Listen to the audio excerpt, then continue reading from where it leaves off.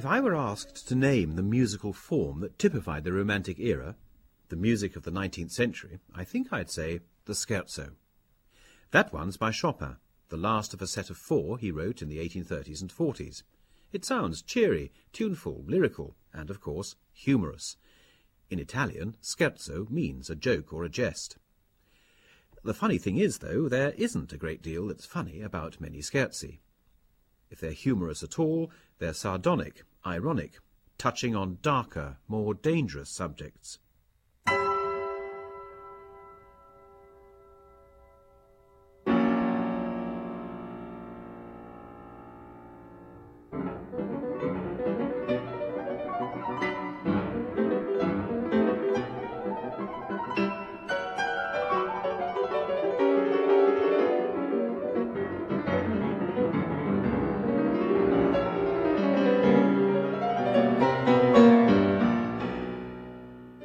This is another kind of scherzo altogether, still by Chopin, but now fast, fierce, furious, demonic, defiant, heaven-storming.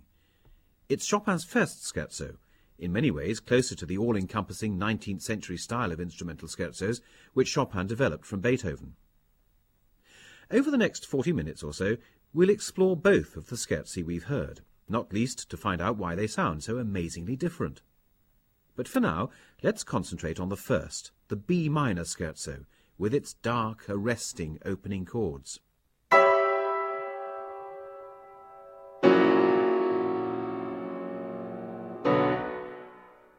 Those opening chords seem to catch us in their swing immediately, like the chiming of a cosmic bell. And there's something very disturbing about them as well. It's because the chords are dissonant. Chopin could have begun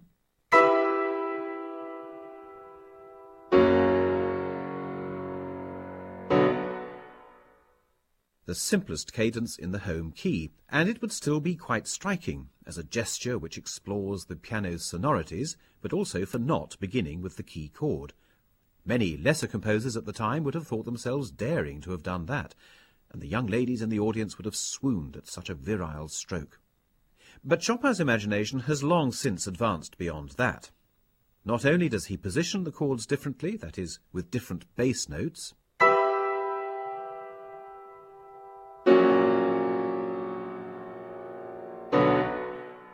but he also adds a foreign element that sets the chords fizzing.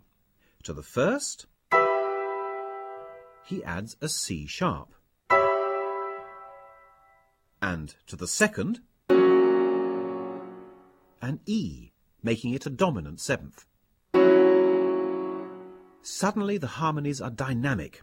The first chord isn't static, it's going to move, sometime. When? That's the excitement. And where to? And the second chord's going to resolve. But how? And because these chords have remained suspended in time, the main theme, when it comes, is all the more striking.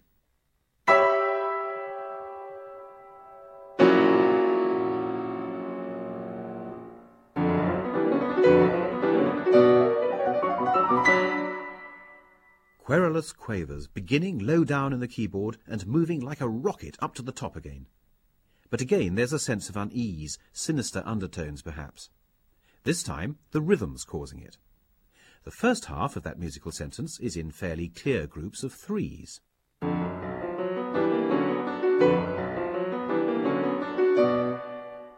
But the answer seems to go against that, groups of twos.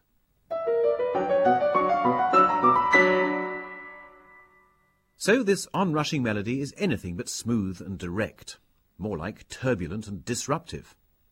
Chopin repeats the pattern, answering that with a vigorous descent.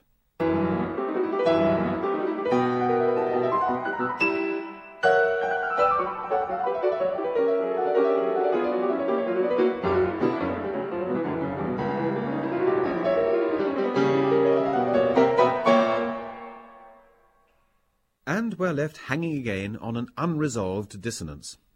With a superb sense of drama, Chopin unwraps the chord, explores it, if you like, to release its grip and lead it gently to resolution. The notes of the chord are tightly packed. It's a diminished seventh. And they're contained within this interval. Having struck the chord, Chopin meditates on that outline, and the rhythmic impulse is calmed.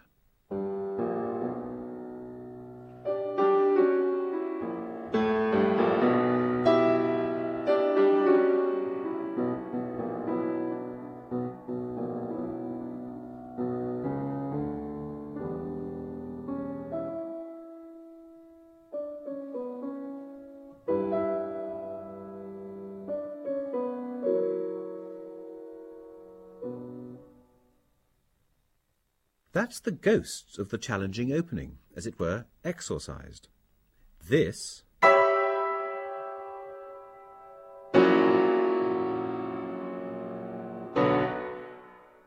has become this docile animal.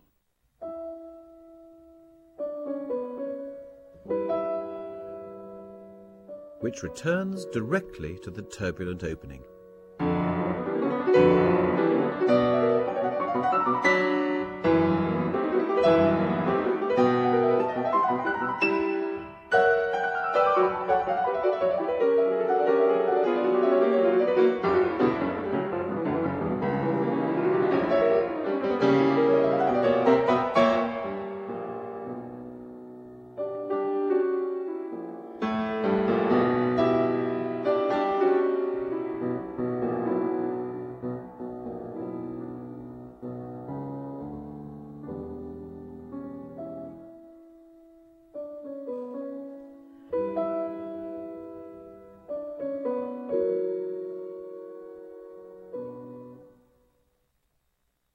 So that's the first section. Chopin, as I said, took over Beethoven's form. Beethoven developed his scherzos out of the classical minuet and trio form. So what I've called scherzo up to now actually contains two main elements. The scherzo itself, corresponding to a classical minuet, plus a trio. In Chopin's classical models, the scherzo, or rather minuet, often had a very common musical structure.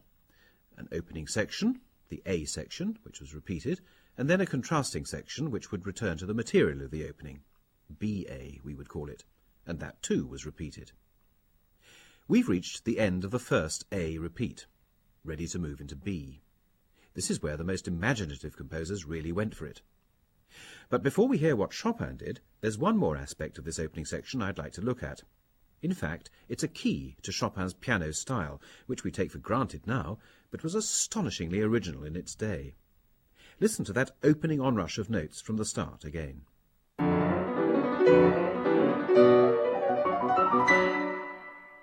That might sound chaotic, but it's all held in place by a firm harmonic underlay. In the first 4 bars, it's simply a chord of B minor. That's heavily decorated, though. Each group of 3 notes starts with a dissonance, first in the left hand, and then in the right. Here's how it fits together, still in slow motion.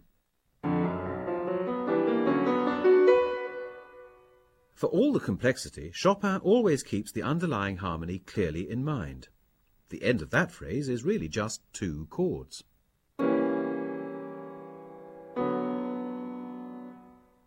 Our ears sense the logic. But take the dissonant passing notes out of context, and they sound excruciating.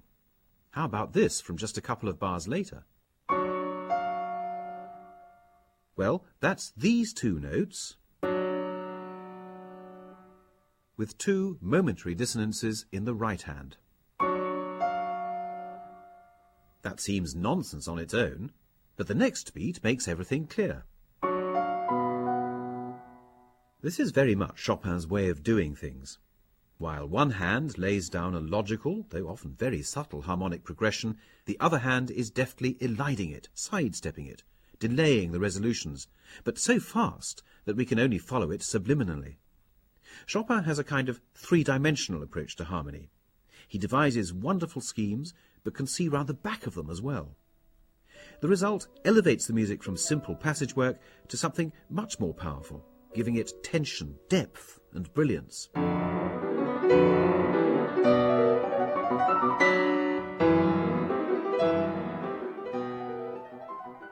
Now we've analysed that writing, it all seems simple enough. But to have imagined it in the first place and developed a style in which something like that could happen, well, that's genius. And it's true, Chopin did invent it himself. Sure, other great pianists were working towards similar concepts, but the largely self-taught Chopin was the great original. In the next part of this first scherzo, he explores this style of piano writing across a broad harmonic field that's as alluring as it is apparently simple.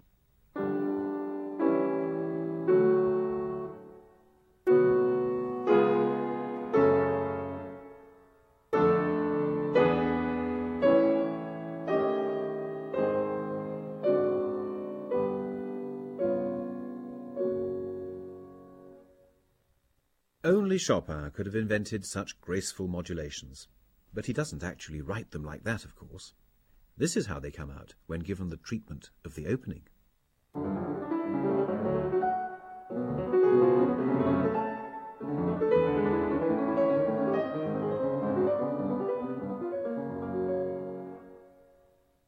We're now into the second, B section of the scherzo, and it isn't long before the opening material returns.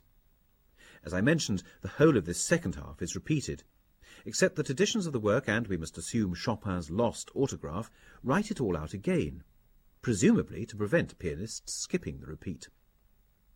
This begs an important point. Why is the repeat of the first section not written out? Wasn't Chopin concerned to make sure that was also repeated? In fact, many pianists don't repeat it, which I think throws the scherzo section out of balance. Anyway, here's the whole of the second half of the scherzo, and when what I called the exorcised version of the opening comes back for the last time, listen how Chopin subtly extends and alters it to lead into the trio.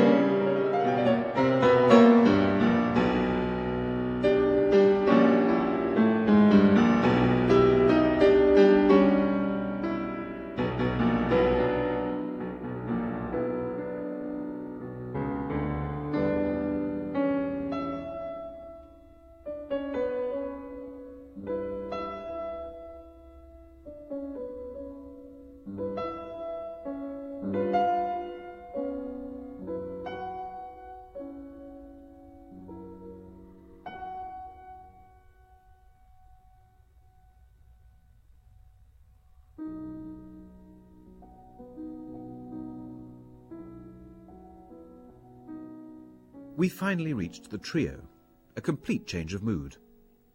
But just before we explore it, did you spot the difference in that exorcised ghost passage I was talking about? Here's the original version.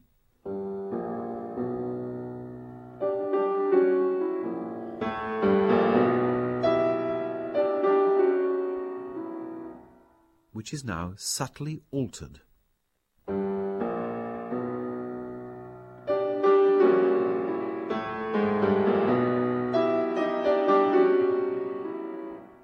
All that's changed is one chord,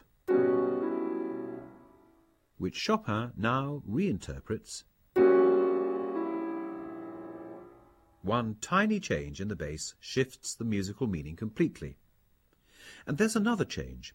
The long suspended note from before is stretched out much further and treated to a series of almost imperceptible harmonic variants. Listen to the series of new, short upbeats onto the longer notes.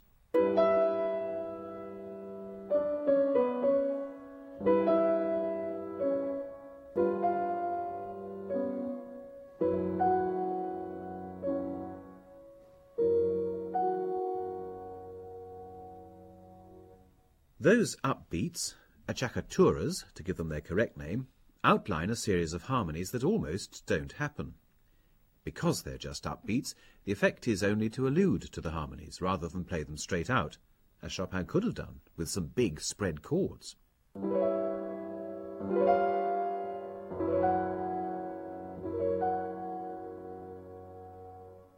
I said it was subtle, but even that word's too clumsy for Chopin's deftness here.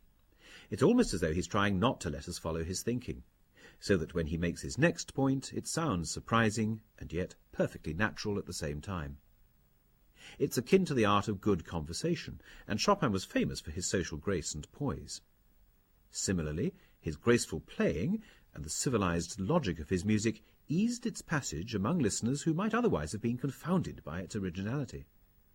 In other words, I'm sure, that while it beguiled them, they were unaware of the implied harmonic asperities, the rhythmic verve, which only just managed not to be savage, or the extended lyricism, which stretched the capacity of the essentially percussive piano to new degrees. Here, in the trio, it's that lyrical aspect that comes to the fore.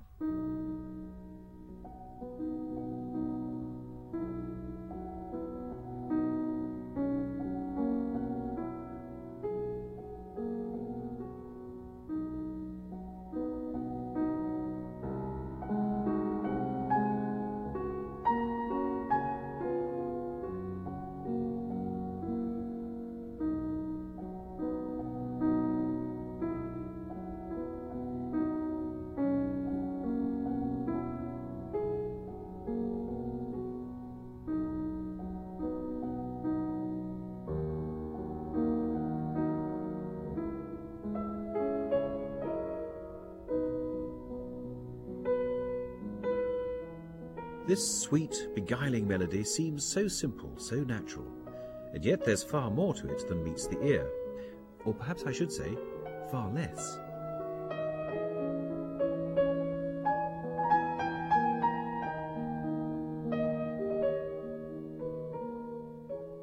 Looked at on the page, no melody seems to be there. The right hand has this rocking figure,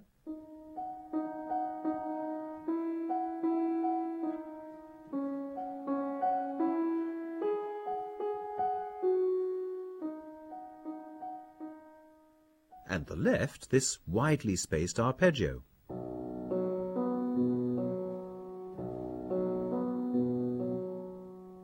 But put them together, and by some alchemical process of which only the piano is capable, and which admittedly includes a judicious touch of sustaining pedal, a lullaby magically emerges.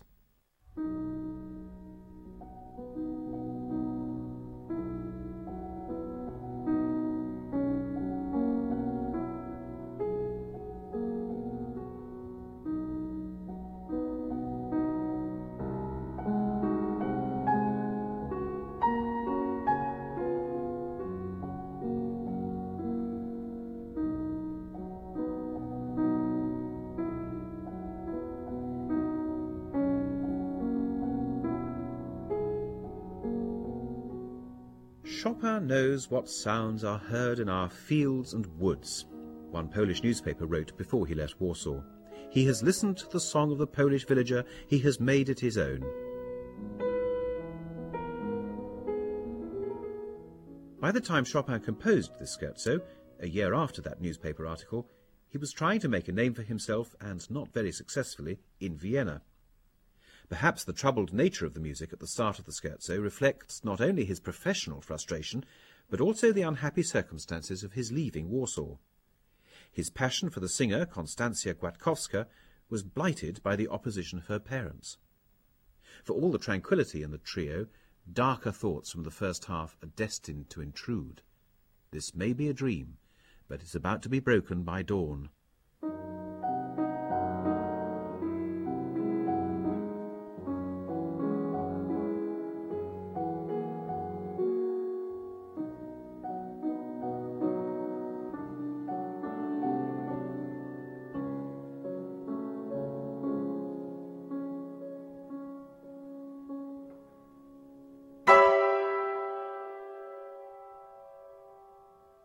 And what a rude awakening that is.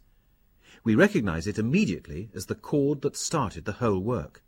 Chopin's effected a wonderful melding of the end of the trio with the introduction of the scherzo. You could say that the chiming chord is a structural signpost as well as an emotional one. But it works dramatically as well.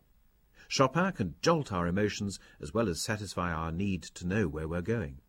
And even as he does so, he keeps us on the edge of our seats, waiting for the threatened return of the storm and stresses of the opening.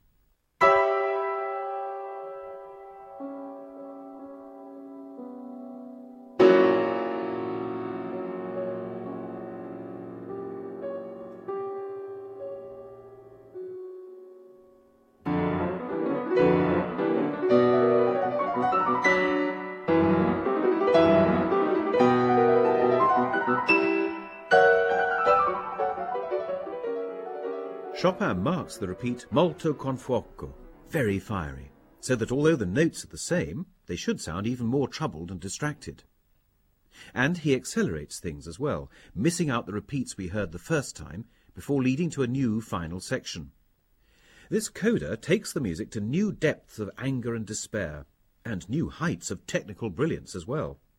The right hand takes in angular octave jumps,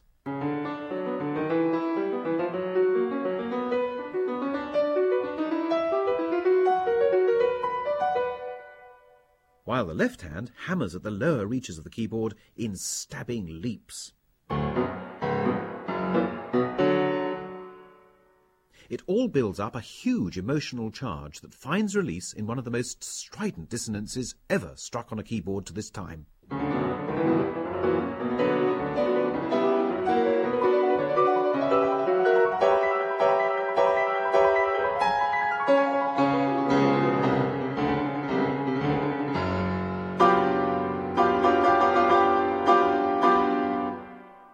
That terrifying dissonance is all the more effective for being logically simple. It's just a version of the opening chord of the whole work, a familiar seventh chord,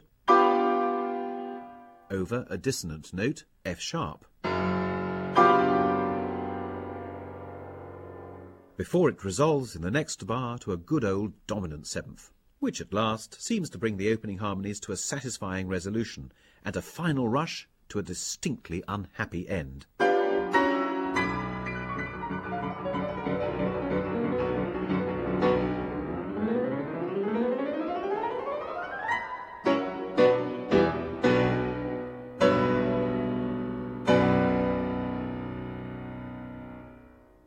Thunderous chords set the final seal on Chopin's first scherzo, and remind us once again that, for Chopin at least, the scherzo form was every bit as much about conflict and turbulence as it was about playfulness. But that doesn't tell the whole story. Chopin finished his first scherzo in 1832, on the brink of making his name. 10 years later, he composed his fourth and final scherzo, and by then he had travelled a long way as a composer.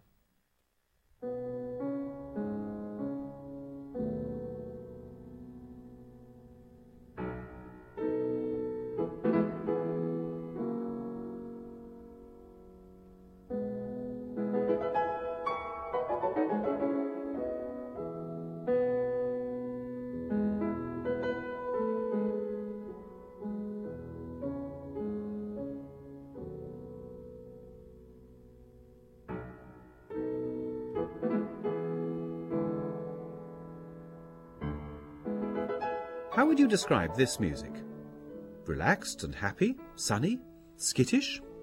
It's very different from the first scherzo, and indeed the two intervening scherzos, both in minor keys, B-flat minor and C-sharp minor, both darkly demonic in their outer sections, though their trio sections are luminously lyrical. From the little we heard there, this is confident and complex, generous and expansive music. By the time he wrote the fourth scherzo, Chopin had become rich and successful, a legend in his own lifetime, a great but reclusive pianist who almost never played in public. He gave only one recital in 1842, and that a private one, but highly profitable. More importantly, he was in an established, though distinctly unorthodox, relationship with the novelist George Sand. The fourth scherzo expresses his feelings at this time better than any words. Where the first scherzo is the music of a young man disappointed in love, this fourth scherzo is altogether lighter, more whimsical, and it's certainly humorous. We're never quite sure what's coming next. The first theme offers a whole series of contrasting ideas. A unison,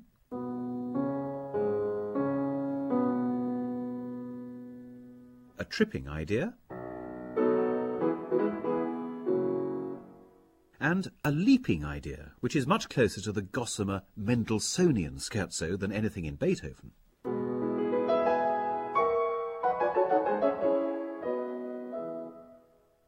There's one more idea, a teasing, arching phrase.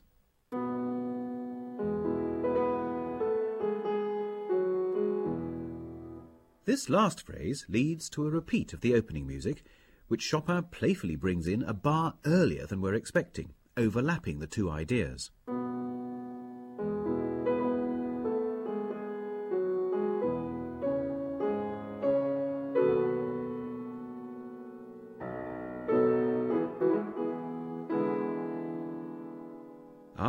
A surprising turn in the harmony too. First time round we had this. Now Chopin sends us away from the home key with subtle wit, planting that foreign note at the bottom of the chord.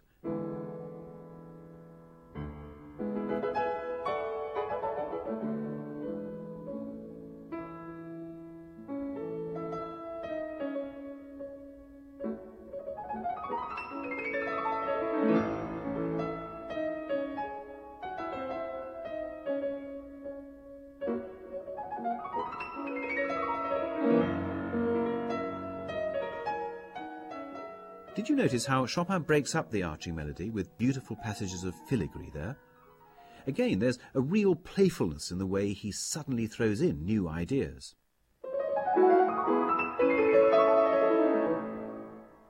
This filigree work is actually like the conjurer's handkerchief. It blinds us to what we should have been listening to in the left hand.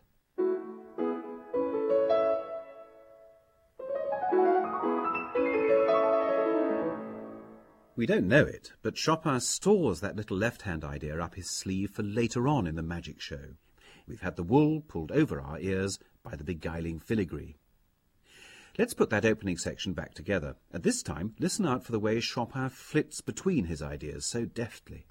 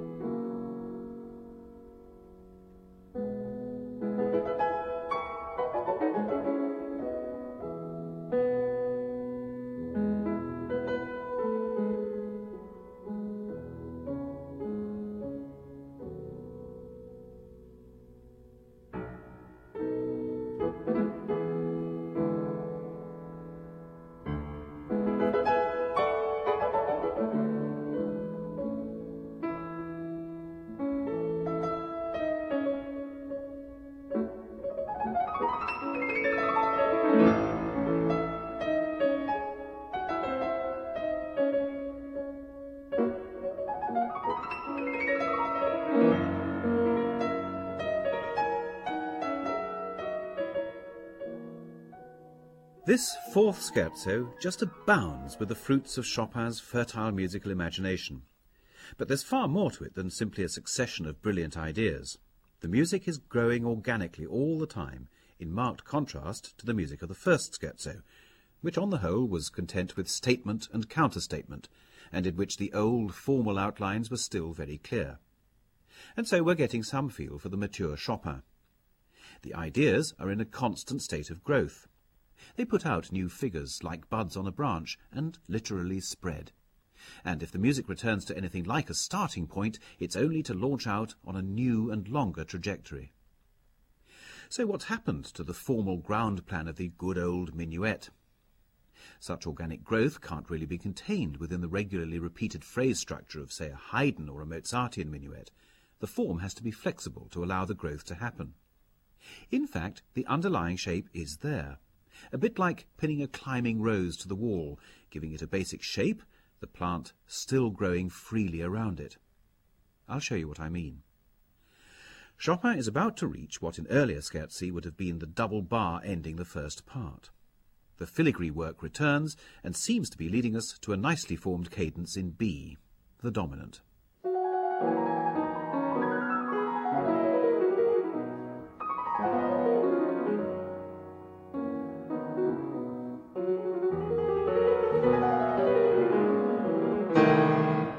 Oops, the clown has tripped. Chopin has relaxed us too much, and he springs a surprise to ginger us up. Humour, it seems, is back on the agenda. Now, though, the clown goes skittering off towards the cadence we were expecting.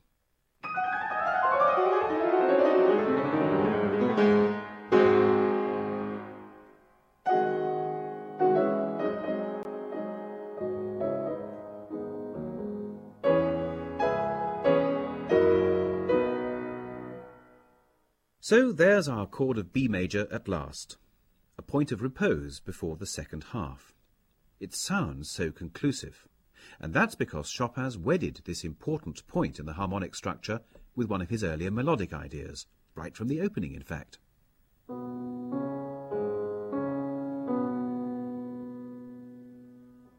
Like a shadow, that melody hangs over the chords Chopin uses to create his cadence. Play the melody and the chords together, and they fit perfectly.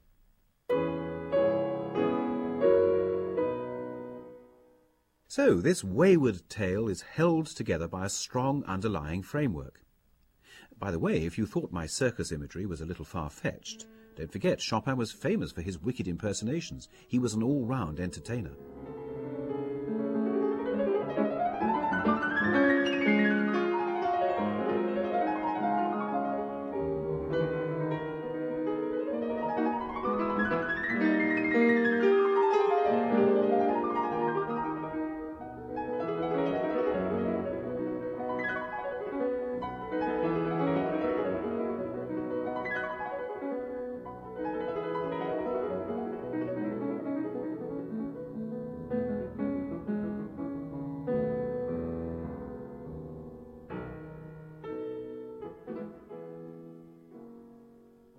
After a delicious mini French waltz, the opening ideas return, as we would expect towards the end of the scherzo section. But again, Chopin's approach is an organic one. He develops the material a little. Instead of presenting the melody on its own,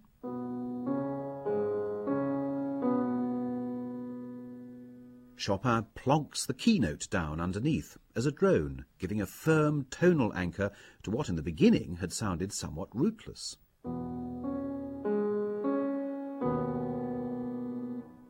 But that's only the half of it. Chopin adds another moving part to soak up some of the energy from that busy French waltz.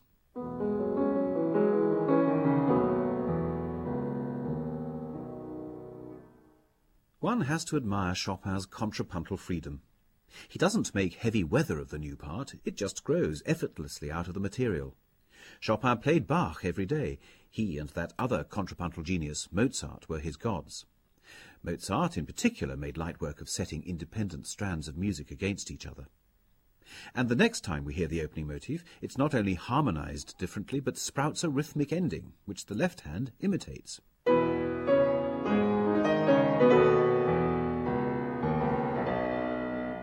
Now Chopin pulls the rabbit out of the hat.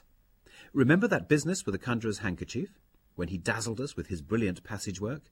Here it is as a reminder.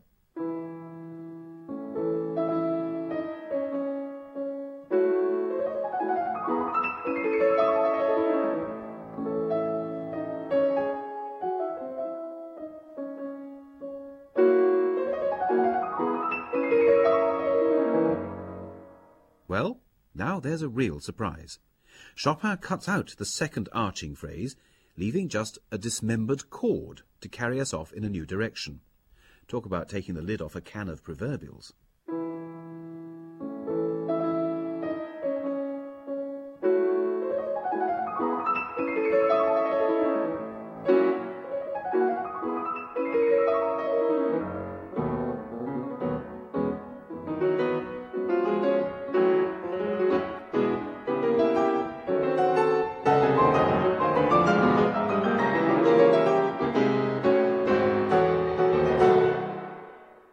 One simple change in the original pattern triggers an eruption into the work's biggest climax so far.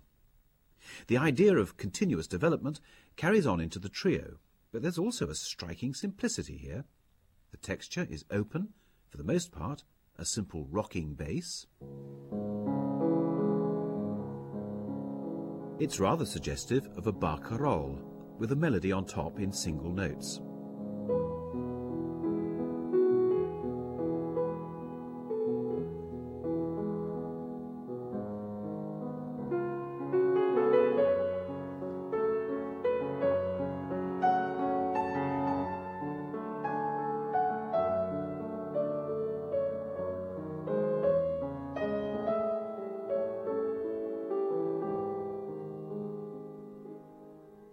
That's virtually the whole of the opening statement of the trio. In classical times it would have been repeated verbatim. But at this stage of Chopin's creative life, his music is in a constant state of development. It can't be caged by formal barriers, though underneath the structure is still there. So the ever-resourceful Chopin adds a second voice to the melody, making it sound almost like an Italian serenade.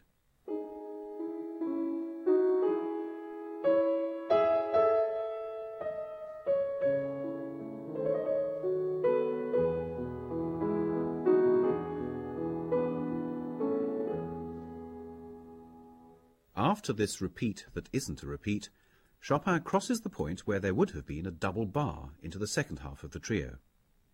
And here there's one last process of organic growth and development before the scherzo returns. But this time, Chopin shifts his attention from melody to harmony, taking the music through a succession of distant keys. What we sense is some kind of mysterious journey. For Chopin, it's his way of setting up the most effective return to the home key.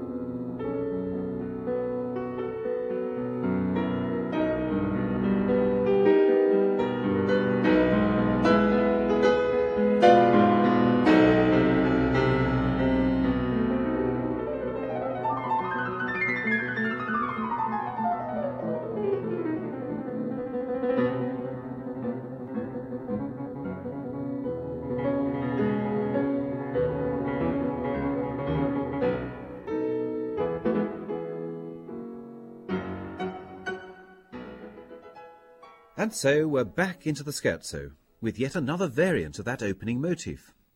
The return seems so natural, so satisfying, because we've travelled over such a distance. In fact, from as far as F major, which is about as far as you can get, harmonically, from B major.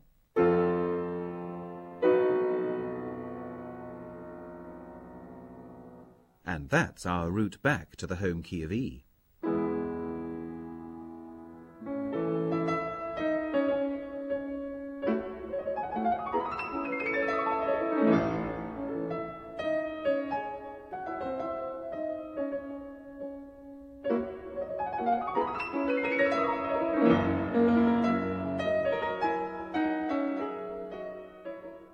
The scherzo repeat proceeds largely as expected, though, it being Chopin, many details are varied.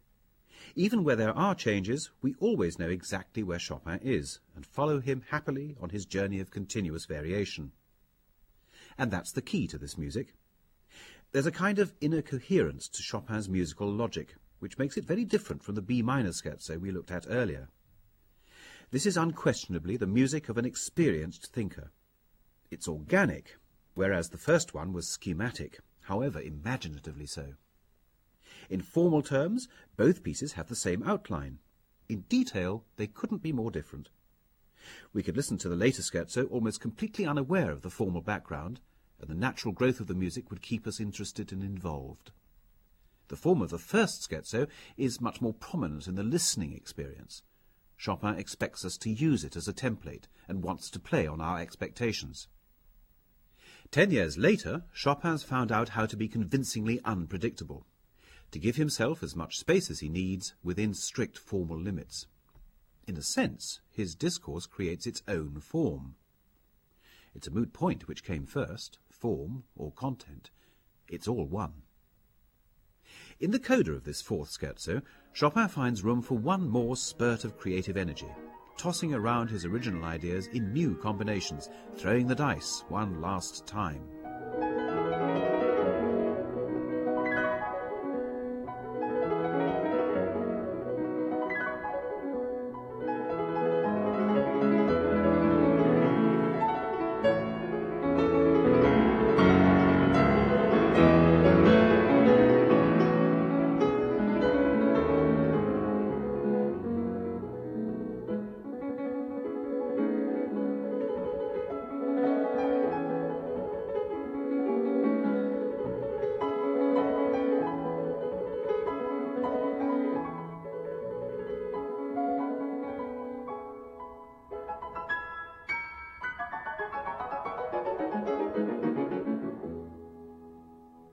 We're back in the home key, and with that return of the gossamer arpeggios, the music could end. But there's one more thing to be said, and it's said with bravura octaves. They aren't mere theatrical whipping up of excitement, but a final realization of the power latent in the one motif that hasn't been singled out for treatment until now. They emerge out of the tripping idea of the main theme, and leave us with an unmistakable feeling that the masterful Chopin has finally worked through every conceivable implication of his prolific and bountiful material.